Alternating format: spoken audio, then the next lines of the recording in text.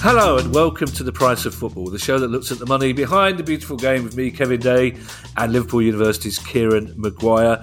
Kieran, it's another one of our special interview pods. I nearly forgot the word pod there, Kieran. That's in the excitement of us winning an award this week. And how pleased I was to see the Baroness in a photograph holding up the trophy that's so rightfully mine, Kieran.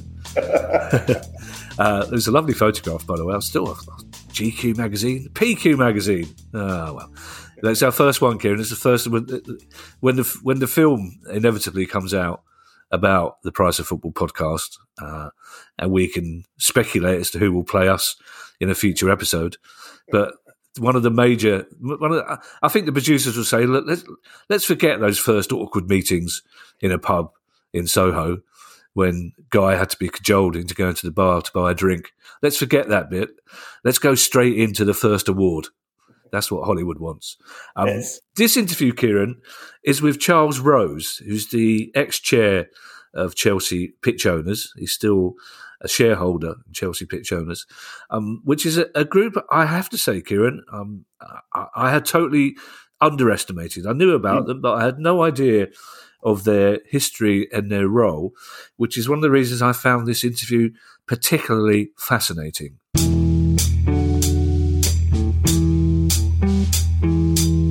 Charles, thank you so much for joining us this morning. Before we start, tell us a little bit about yourself and your history with Chelsea as a fan. Right. I first started watching football in the mid-1960s. My dad was a dyed-in-the-wool rugby fan, which for anybody living in Bedford, as I do, is a rugby town. So we started watching Bedford Town, the Eagles.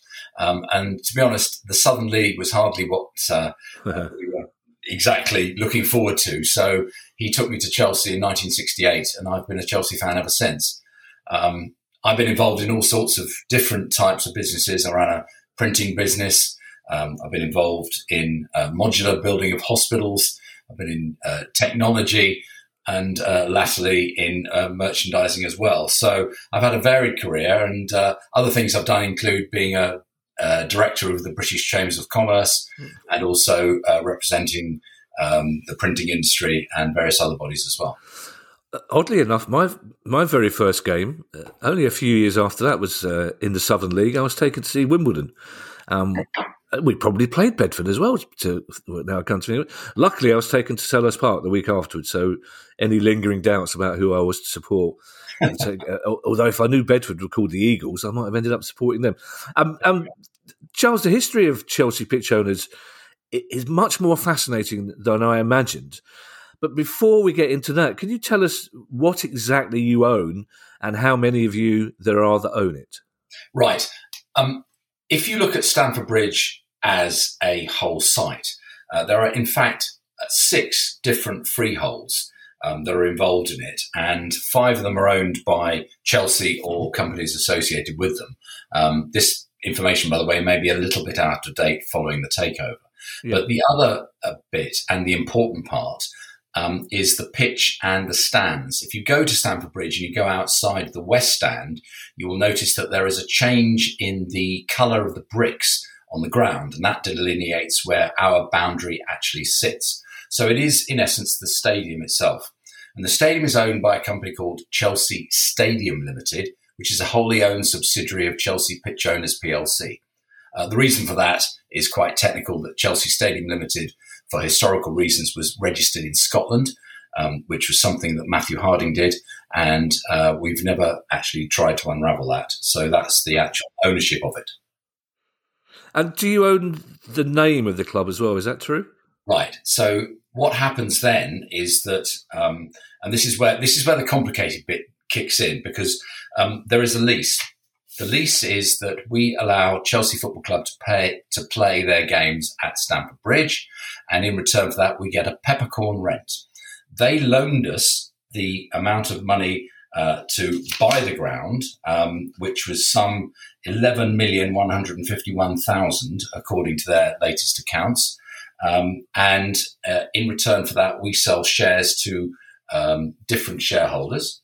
The shareholders, each share is worth £100 of capital money, and you are allowed to hold as many shares as you like, but you are only allowed to vote with a maximum of 100 of them, so £10,000 worth of shares.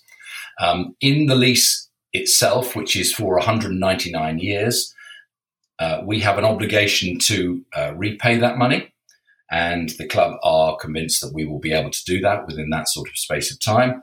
And the kicker into that is that if Chelsea Football Club do not play their first team games at Stamford Bridge, and if they don't do that with our permission, with the permission of Chelsea Pitch Owners, then the name Chelsea Football Club will revert back to Chelsea Pitch Owners.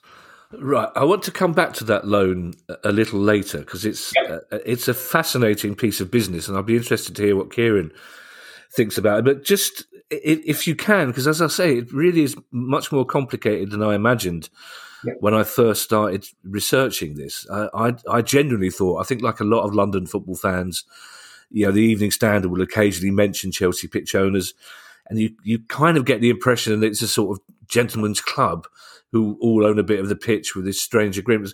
If you could give us a potted history of how this came about and when, that would be really useful. In the 1980s, Ken Bates took over Chelsea Football Club, and the legend has it he paid a princely sum of £1 for the whole club because we were heavily indebted, following the building of the East Stand, which still is there to this date. Unfortunately, he was unable to buy Stamford Bridge at the same time. The previous owners, the Mears family, had sold it to a different company, and that company in turn was Marler Estates, which was a property development company. Marler Estates thought that this being a prime piece of West London land was ripe for either residential or other development, and so they sought to get Chelsea Football Club out. Ken Bates fought a long and arduous battle. The fans raised money through a campaign called Save the Bridge, and I did my bit. I ran a half marathon for them, which my knees thanked me for forever and a day until I got them replaced. And eventually, after it had been sold to another property development company called Cabra, who went broke, the property came back to Chelsea Football Club. And Ken was feeling, and he says this, and he said this many times, he was feeling rather pleased with himself until one particular time he was walking around the pitch and somebody shouted to him, "Well, it's all very well, Ken, but what happens when your grandson does exactly the same in years to come?" And Ken got a bit angry at this, but then he suddenly thought, you know what, he's right. And after looking at it, he then set up Chelsea Pitch Owners in order to prevent that from happening. Yeah, he's a strange character, Ken, but I don't know what I'd done to upset him, but he decided he didn't like me before he met me, which made for a very interesting interview. But I consoled myself by thinking that he probably did that to a lot of people. It's worth reminding people, Charles, especially younger listeners, what I'm trying to think of a nice way of putting it, but Stamford Bridge back in those days was not the sleek modern stadium that it is today, was it, by any means? I wouldn't call it a sleek modern stadium today either, to be absolutely honest with you. Oh, okay. But in those days, it was a bowl. It had remained fairly untouched since its original building in the early 1900s. It was originally an athletic stadium, which was then turned into a football stadium when the Mears family couldn't persuade Fulham Football Club to move into Stamford Bridge. And so they formed their own club, which was Chelsea Football Club, in 1905. The stands that were there were replaced piecemeal.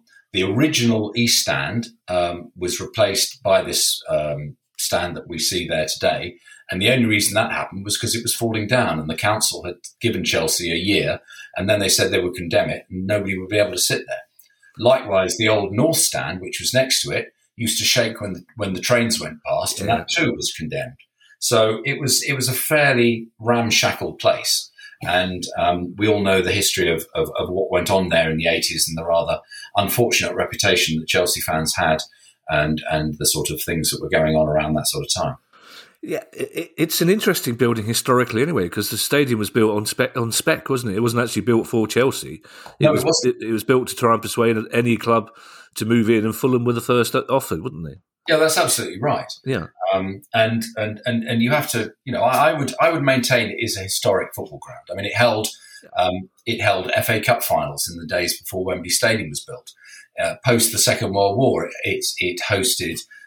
We hosted one of the big games when Moscow Dynamo came over and played, and reputation has it that over 100,000 people were there. Wow!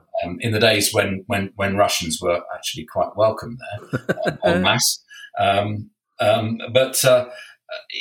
when you look at how it's then developed, and it developed in the 1990s in particular, it then got to a state whereby it was able to hold top class football and was made some sense again. And where does Glenn Hoddle feature in all this? Because I believe he unwittingly played a crucial role, did he not? Right. This is the part where history hasn't actually, as somebody else once said, recollections may vary. And at that time, Chelsea, as we have been on many an occasion, were short of money. Yeah. And a gentleman called Matthew Harding came along and was offering funds to Chelsea. And that's when he built what is now the Matthew Harding end at the north end of the ground.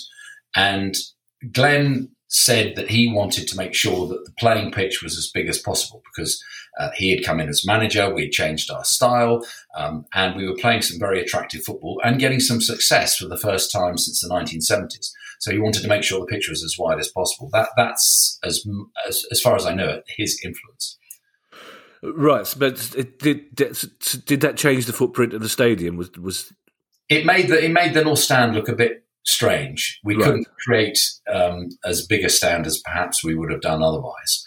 And Ken's decision to build the hotel at the Shed End meant that there was restrictions there as well. I want to come back to this loan aspect, the original loan, and I want to bring Kieran in afterwards as well. So the club lent you the money to buy the freehold. Yes. It strikes me, and as we know, Charles, I'm not financial, but they were giving you a very valuable asset to control, weren't they?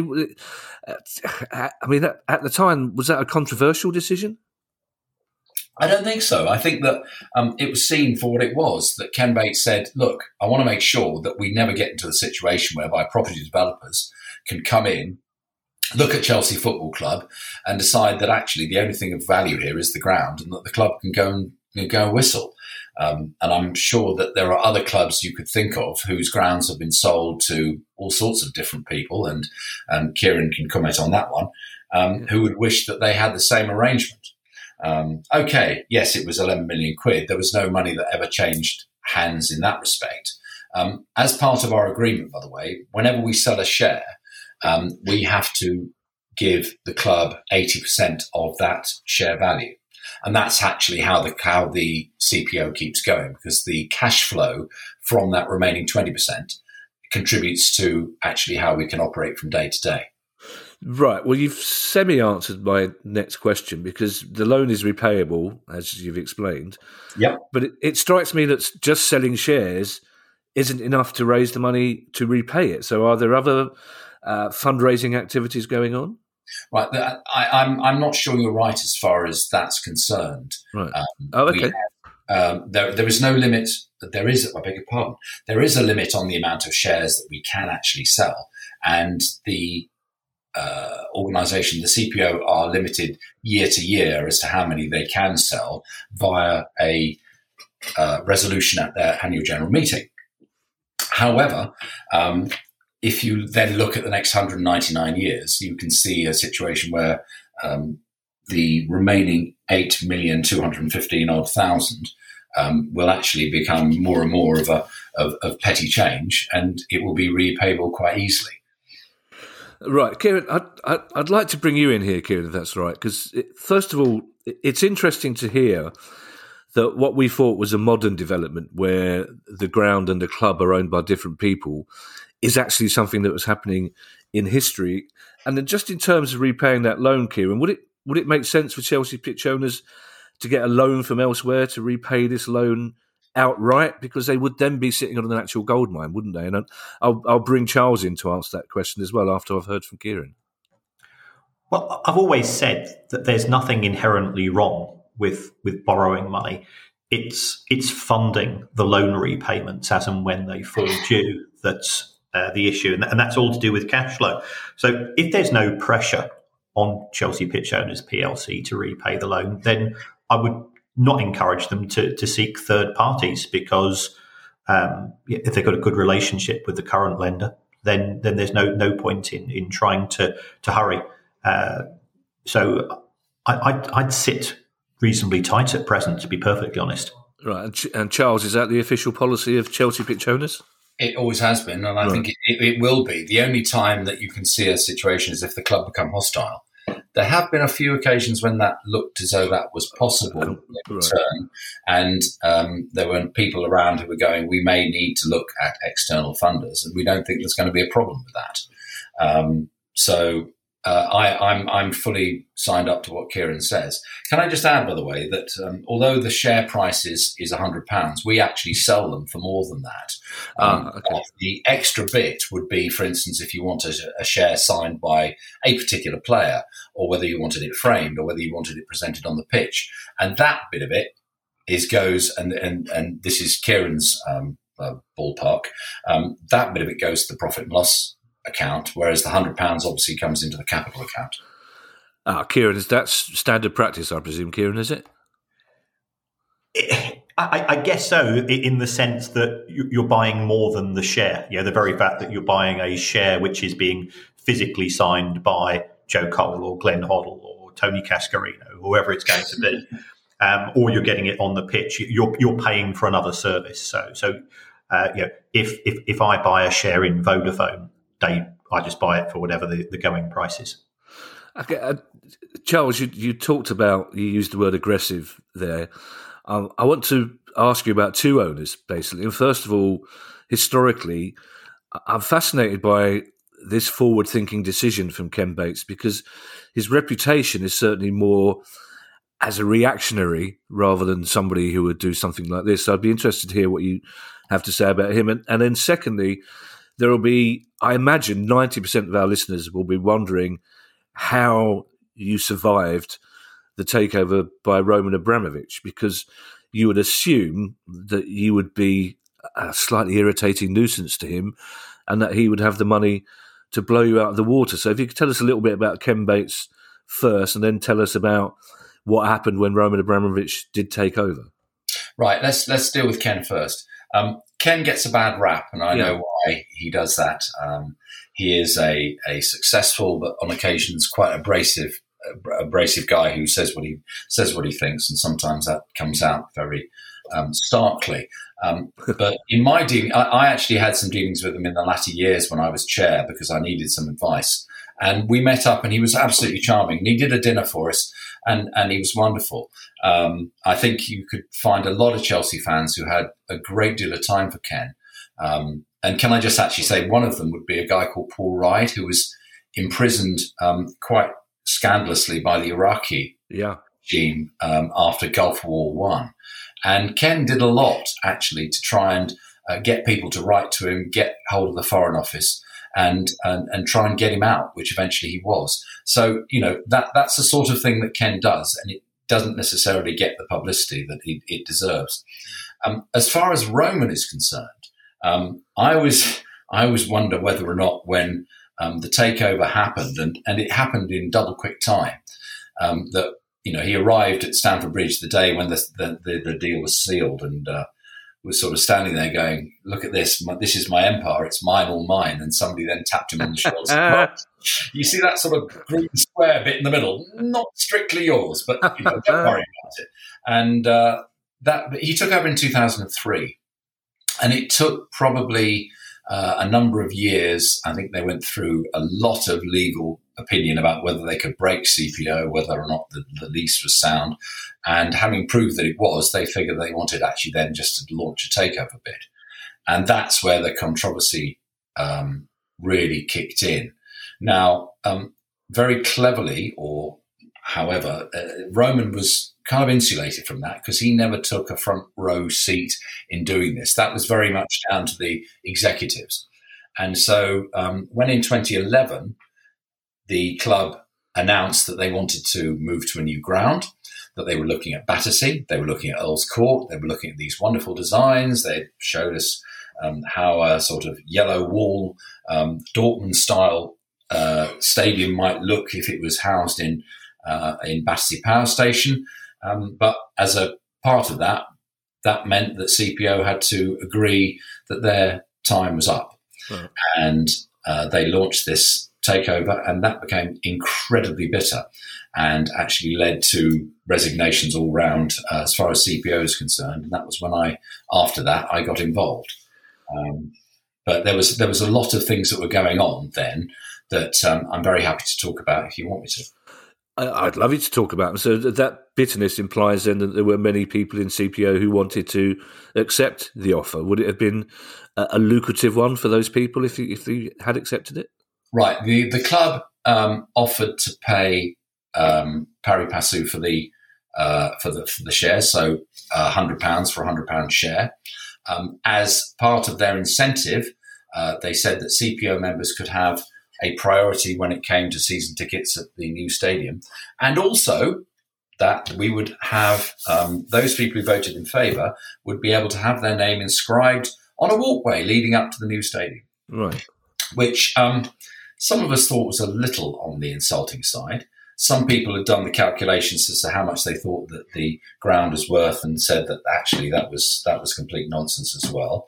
But primarily it was surrounding whether or not we actually wanted to leave Stamford Bridge. And there was quite a section of the CPO members. And you must bear in mind that there's no doubt about it that CPO has a much older membership than perhaps, it's long-standing fans. It's people like me who've been around since the day dot. Mm. So they were actually wedded to the idea of staying at Stamford Bridge. But it was the actual general meeting itself that developed into what I can only describe as a complete and utter shambles. That really kicked this all off. For reasons best known to the then directors of Chelsea Pitch Owners, and that was not including myself at the time, they decided that the meeting was going to be addressed by the Chelsea chairman, Bruce Buck, and the chief executive, Ron Gourlay, who has featured on this pod with his work at WBA more recently. Yeah. I can only say that the two gentlemen concerned, and I have a great deal of time for Bruce, by the way. I had dealings with him extensively and got on very well with him, but he badly mishandled this meeting. It was dreadful. It was a shouting match. There was swearing. There was it was barely able to keep in any control whatsoever.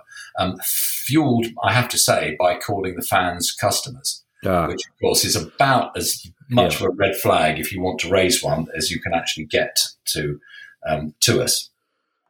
The other thing that was alluded to on the day was the fact that between the bid being published and the time of the general meeting, that 2,000 additional shares had been bought by people in Chelsea Pitch Owners. Now, we have to be a little careful here because we don't want your good friend Nick DeMarco to be involved in any way whatsoever here. We can't afford him, that's why. That's absolutely, I'm sure not many of us can. The board at the time had permission to issue 1,000 shares that year, and as I say, 2,000 were bought in a matter of 3 weeks. And there was a list of some of those shareholders produced by some of the activists at the meeting, and they were insinuating that there were connections. Right. And let's just leave it at that. There was allegations of concert parties, which is a legal term under the Companies Act, and it all became rather suspicious. Now, as a result of that, the vote went 60% to sell, and these are rough figures, not absolute, and about 40% not. Now, in order to sell, in order to give permission, they had to have 75%. So they actually failed in getting the requisite amount of votes. And did they leave it at that? Did they walk away saying that's done, or did they make other attempts to come back again? Well, no, they did actually. The club pretty much left it at that. Right. What it left was CPO in a situation of complete and utter turmoil. The next general meeting we had developed again into a shouting match, and I was there as a shareholder and thinking, this is ridiculous. Somebody here has got to put their name forward and try and sort this out. And there was 3 additional directors who were elected and appointed. I was one of them. There was a QC and a very senior solicitor involved there as well. So we then got onto the board, and the issue didn't go away. We ended up in 2013 issuing what was called what is known as a Section 793 notice to all of these particular shareholders who bought these shares, and it required them to write to us formally to state whether or not they had an interest, whether anybody else had an interest in their shares, or whether they had an interest in anybody else's shares. We'd actually said to the shareholders, this will actually achieve nothing. And guess what? It achieved absolutely nothing, because everybody wrote back to us and said, no, shares are my own, and no, I've got no other shares, no other interest in anybody else's shares. And so the matter pretty much subsided, because then the redevelopment of Stamford Bridge started to gain some momentum, and the idea of having a new stadium was on the agenda, and people moved on.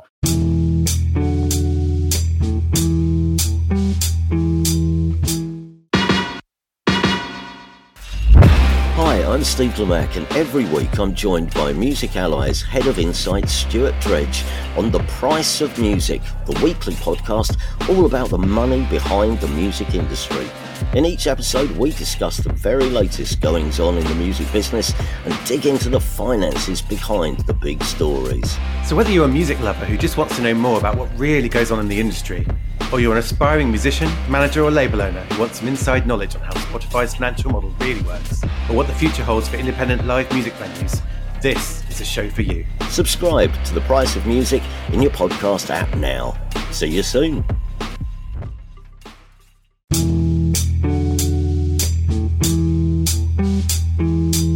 It's interesting you talk about the antipathy to the word customers, because Simon Jordan made exactly the same mistake when he took over at Palace, and his first release about season ticket holders referred to as customers, and he was on the back foot ever after.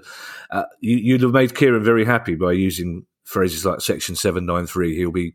That's why he's gone quiet. He'll be wiping away a little tear of joy. It's such a technical statement. You used a couple of phrases there, Charles, if you don't mind. As you know, it's not my field of expertise. Was it Parpasu? Was that one of the phrases? So in other words, they were offering £100 for a £100 share. Right. Now, that strikes me as not being, considering the wealth of Roman Abramovich, you would imagine that he would have been, or whoever it was who fronted the takeover, that if they'd offered £400 for each £100 share, they'd have a much better chance of succeeding, rather than offering you the £100 plus that, as you say, that insulting chance to have your name on the yellow brick road, which is very odd. No, I, for what it's worth, that's always been my opinion. My opinion always was, if he'd offered, I don't know what the figure would have been, 100, 150, £200, who knows? And people might have gone, okay. Yeah. It was one of those questions that then actually cropped up at another general meeting, and people would say, I want to know from each director whether or not you would have accepted the offer if it was made again today. And I just gave a one-word answer, and that answer was no. Yeah. I suppose, sorry to interrupt, Charles, I suppose as well that the demographic of Chelsea pitch owners, as you hinted at, are probably wealthy enough to be able to turn down a £200, £300 bid for one share, aren't they, anyway? I think you've categorised Chelsea fans in the way in which a number of football fans think, oh yeah, we're all absolutely rich. I can tell you, I sit next door to a postman. I sit behind somebody who works in the housing department of Hammersmith and Fulham, Hammersmith and Fulham Council. I sit next to a bus driver. These people are the ones who actually aren't necessarily, wealthy, I'm in a very privileged position. I don't deny that, but not everybody who goes to Chelsea is wealthy. Not everybody is up against it. And you had that discussion with Kieran the other week about fans in other cities as well, like Liverpool. There's people with money. There's people who don't have so much money. Yeah, to be fair, Charles, it's not you that will get the angry tweets if I don't insinuate that all Chelsea fans are Tory MPs. Basically, I'm all about the cliche, Charles. Don't worry. And also concert parties. That's a new one to me as well. That's a legal description of people who would get together and do something in order to achieve an end, as far as the Companies Act is concerned. Right. Many experts, Charles, and I try to say that word experts in inverted commas, agree that moving to a bigger stadium would benefit the club. So are there fans then who think that Chelsea pitch owners actually are standing in the way of progress for the club? No doubt about it. I mean, I entered into a chat with a well-known newspaper the other week following stories about what's going to happen with the stadium, what options they've got. And one of the contributors basically said they thought the CPO was some sort of sect. And they should move out the way. And I had to gently point out to them, they won't just move out the way. They're the owners of the stadium. That's what they're there for. I think the other thing that I haven't actually said is that the value of the shares. Right. I mean, I've got a number of CPO shares, and you know how much they're worth? Absolutely nothing. Right. Okay. There's no resale market. It's not like the stock exchange. We hold these shares because this is what we believe in. We want to hold a part of our club. That's what it's about. So it's, I've got a certificate that's on my wall. I've got knowledge of that, and that's great. I'm happy with that, and so are most other people. Oh, so you couldn't offer your share to another Chelsea pitch owner then, for example? I could do, yeah. I can transfer it. It, but I've yet to find anybody who's actually transferred it for serious money. Right. On the subject of owners, Charles, what's your relationship with Todd Boehly like? Was it too early in the day? I mean, in theory, could you stop him walking across your pitch to make those ill-advised team talks? Have you thought of that? Right. So I decided that my time was up in late 2019. Right. So at that point, I said, right, if I'm going to leave, I'm going to leave entirely, because I don't want the next chair to have somebody else hanging around who said, oh, well, that wouldn't have been the way I did it. So I got out. My understanding is that when the takeover was happening, that they were fully consulted about everything. And from what I'm reading and what I'm hearing, they are actually involved in the discussions about what's going on now. So they would have to answer for that. And I would expect the relations to be sound. And bearing in mind that people, they have actually put onto the board two well-known supporters, one of whom is Danny Finkelstein, right. And he's got good connections all around. So I would expect him to be moving in and about and talking to CPO like he does with the Supporters Trust as well. And you shouldn't forget the Supporters Trust in this. They were formed as a result of the campaign to prevent CPO from being sold. You would imagine, I mean, Todd Boehly is clearly a very clever businessman. Oh. You would imagine that Chelsea pitch owners would be part of the due diligence in a way that you imply that it perhaps wasn't for the Roman Abramovich takeover. There was no doubt that when the due diligence, and that took, I think it took, although it was done in double quick time, people didn't necessarily understand that, but it was done in double quick time, particularly with the scope and the extent of the company. But CPO were well in those discussions, and they were talking to the Rain Group, as I understand it, right. And they were also talking to each and every one of the people who were bidding for the club at that stage. So they knew all about CPO. There was no that situation would not have been replicated again. Right. Do you know what, Charles? I am beginning to regret my comments about Chelsea fans. I'm going to get an angry email from David Baddiel. Quite right too. Yeah, a long angry email from David Baddiel. Yeah, well, if I see David when I'm visiting the facilities in the East Stand, he sits somewhere around where I sit. So I shall mention that he needs to send that email and sharp. And talking to Chelsea fans, Charles, my last question is: you are, as we've established, you're completely independent of the club. But is it criteria for Chelsea pitch owners that you have to be Chelsea fans?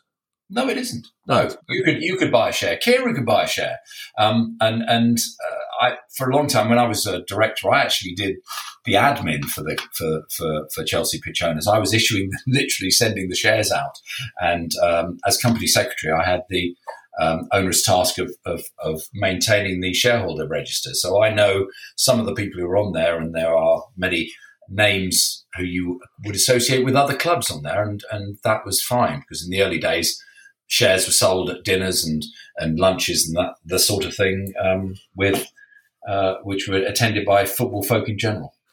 Yeah, see, I wouldn't put it past Kieran to buy a share. I wouldn't buy one for many reasons.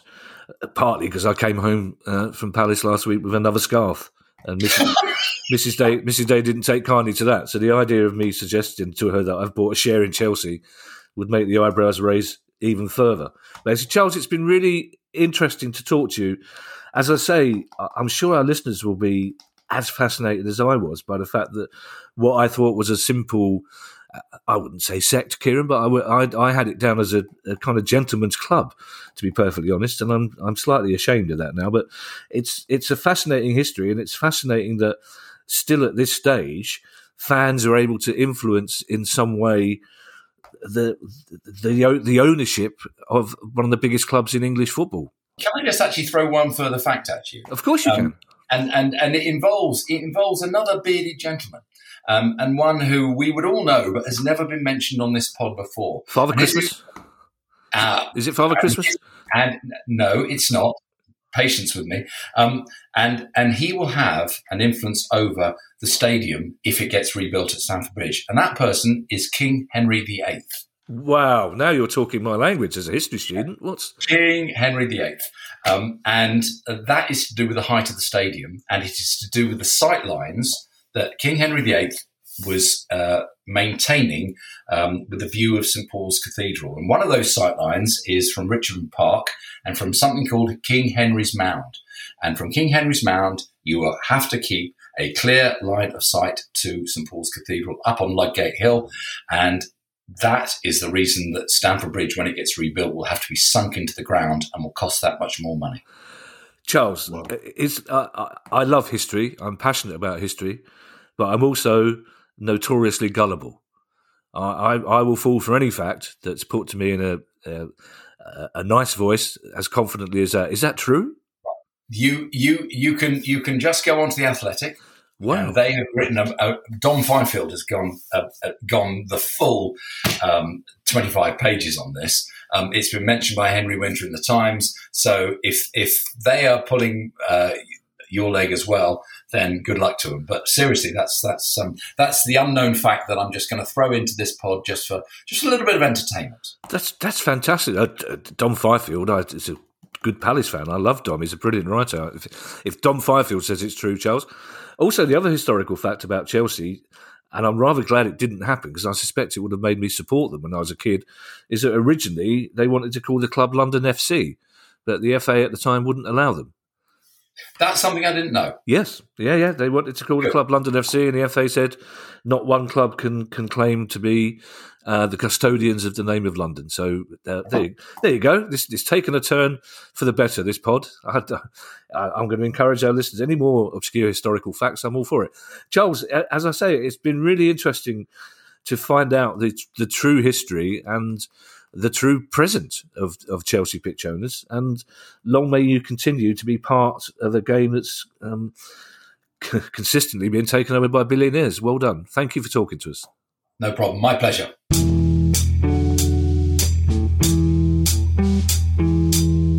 Kieran, that was a really interesting insight, and as I mentioned in a half-assed sort of way because I couldn't quite get the words right, it fascinates me that in the middle of one of the most expensive areas of real estate in London, in the middle of one of the most expensive football clubs in London, there is still a group of people who are mostly fans of the club, who have as much control over the future of the club as the billionaires that own it.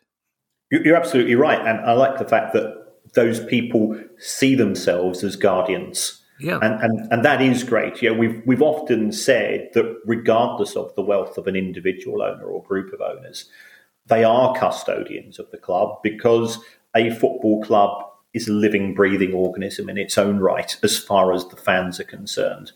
And if you talk to people who are the biggest stakeholders in football, it is the fans and the players, and too often their views and their reservations are not taken into consideration. And what Chelsea pitch owners are doing here is just saying, it doesn't matter how rich you are, we are still Chelsea Football Club. Yeah, and I'm still fascinated by that notion, Kieran, that Roman Abramovich, who still is, but certainly was at the time, one of the wealthiest people in the world, when he tried to take over Chelsea pitch owners, didn't just blow them out of the water with a massive offer for their shares. Rather, he just matched the price that they'd paid. That seems, again, counterintuitive to what we know about billionaires. Yeah, I think it was a wrong step, unless he had taken counsel from Bruce Buck and his other advisors, who said there will be a significant rump of Chelsea pitch owner shareholders who, regardless of what you offer them, will turn around and say, no, we didn't get into this for the money, so therefore we're not getting out of it just because you're offering us a lot more money. But as Charles was saying, there was a significant number of Chelsea fans or Chelsea pitch owner shareholders who were willing to consider Roman Abramovich's offer at £100 a share. So perhaps they could have been persuaded if the money involved had been higher. Yes, and Charles was such a nice chap, and I'm always a sucker for a well-spoken chap as well. I really wished I'd intervened when he was talking about how nice Ken Bates could be at the time, because he certainly wasn't when I met him, and I don't think he was particularly nice when he was talking about putting up electric fences around the pitch and calling fans parasites. But other than that, I thought that was a fantastic interview with Charles Rose, and it really was illuminating. Thank you to everyone who's donated to the pod via our Patreon page. If you'd like to make a small monthly contribution to the pod as well, that would be very kind of you. You can do so by going to patreon.com/priceoffootball.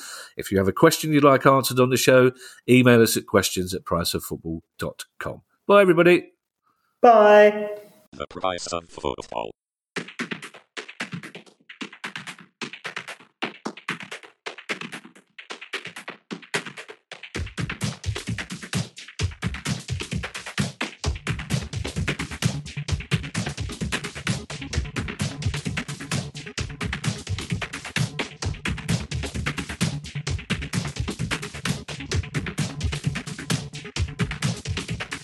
The Price of Football.